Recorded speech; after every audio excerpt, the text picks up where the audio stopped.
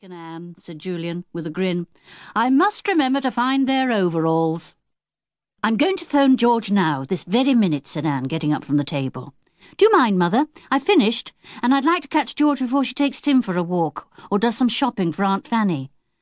Uncle Quentin will be glad to be rid of George, even for a meal, said Dick. He fell over her lacrosse stick yesterday and wanted to know why she left her fishing net about. George didn't know what he was talking about. Poor old Georgina, said his mother. It's a pity that both she and her father have exactly the same hot tempers. Her mother must find it difficult to keep the peace. Ah, here's Anne back again. Did you get George on the phone, dear? Yes, she's thrilled, said Anne. She says it's just as well we're not going to spend the day with her because Uncle Quentin has lost some papers he was working on and he's turning the house upside down. George said she will probably be mad as a hatter by the time she arrives this afternoon. Uncle Quentin even made Aunt Fanny turn out her knitting bag to see if the papers were there. Dear old Quentin, said her mother. Such a truly brilliant scientist. Remembers every book he's ever read, every paper he's ever written, and has the finest brain I know, and yet loses some valuable paper or other almost every week. He loses something else every day of the week, too, said Dick with a grin. His temper, poor old George, she's always in some sort of trouble. Well, anyway, she's jolly glad to be coming over here, said Anne. She's biking over with Timmy. She'll be here for lunch. Is that all right, Mother? Of course, said her mother. Now, seeing that you had today's dinner for last night's supper, you'd better do a little shopping for me. What shall we have? Sausages, said everyone at once. I should have thought you were quite literally fed up with sausages after last night's feast, said their mother, laughing. All right, sausages. But Timmy can have a bone, a nice meaty bone. I am not going to buy any more sausages for him, that's quite certain.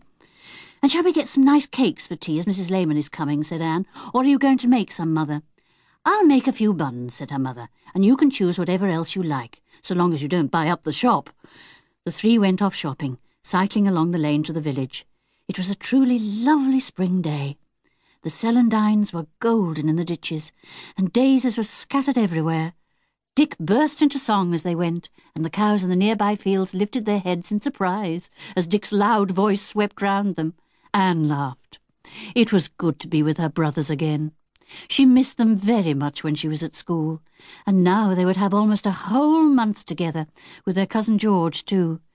She was suddenly overwhelmed with joy, and lifted up her voice and joined Dick in his singing.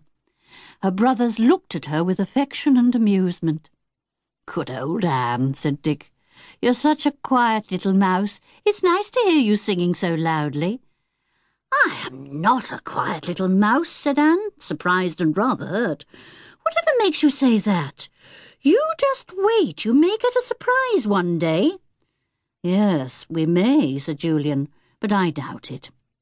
A mouse can't suddenly turn into a tiger. Anyway, one tiger's enough. George is the tiger of our family. My word, she can put out her claws all right, and roar, and ramp, and rave. Everyone laughed at the picture of George as a tiger. Dick wobbled as he laughed, and his front wheel touched Anne's back wheel. She turned round fiercely. Look out, idiot! You nearly had me over. Can't you see where you're going? Be sensible, can't you? Hey, Anne, whatever's the matter? Said Julian, amazed to hear his gentle little sister lashing out so suddenly. Anne laughed. It's all right. I was just being a tiger for a moment, putting out my claws. I thought Dick and you might like to see them. Well, well, said Dick, riding beside her.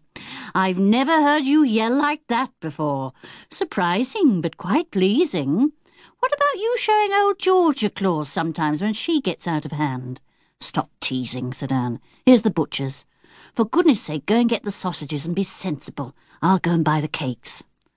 The baker's shop was full of new-made buns and cakes, and smelt deliciously of home-made bread. Anne enjoyed herself choosing a vast selection. After all, she thought, there will be 8 of us, counting Timmy, and if we're all hungry, cakes soon disappear. The boys were very pleased to see all the paper bags. Looks like a good tea today, said Dick. I hope the old lady, what's her name now? Lehman, who's coming to tea today, has a good appetite. I wonder what she's going to tell us about. Did you buy a nice meaty bone for Timmy? Asked Anne. He'll like that for his tea. We bought such a beauty that I'm pretty sure Mother will say it's good enough to make soup from, said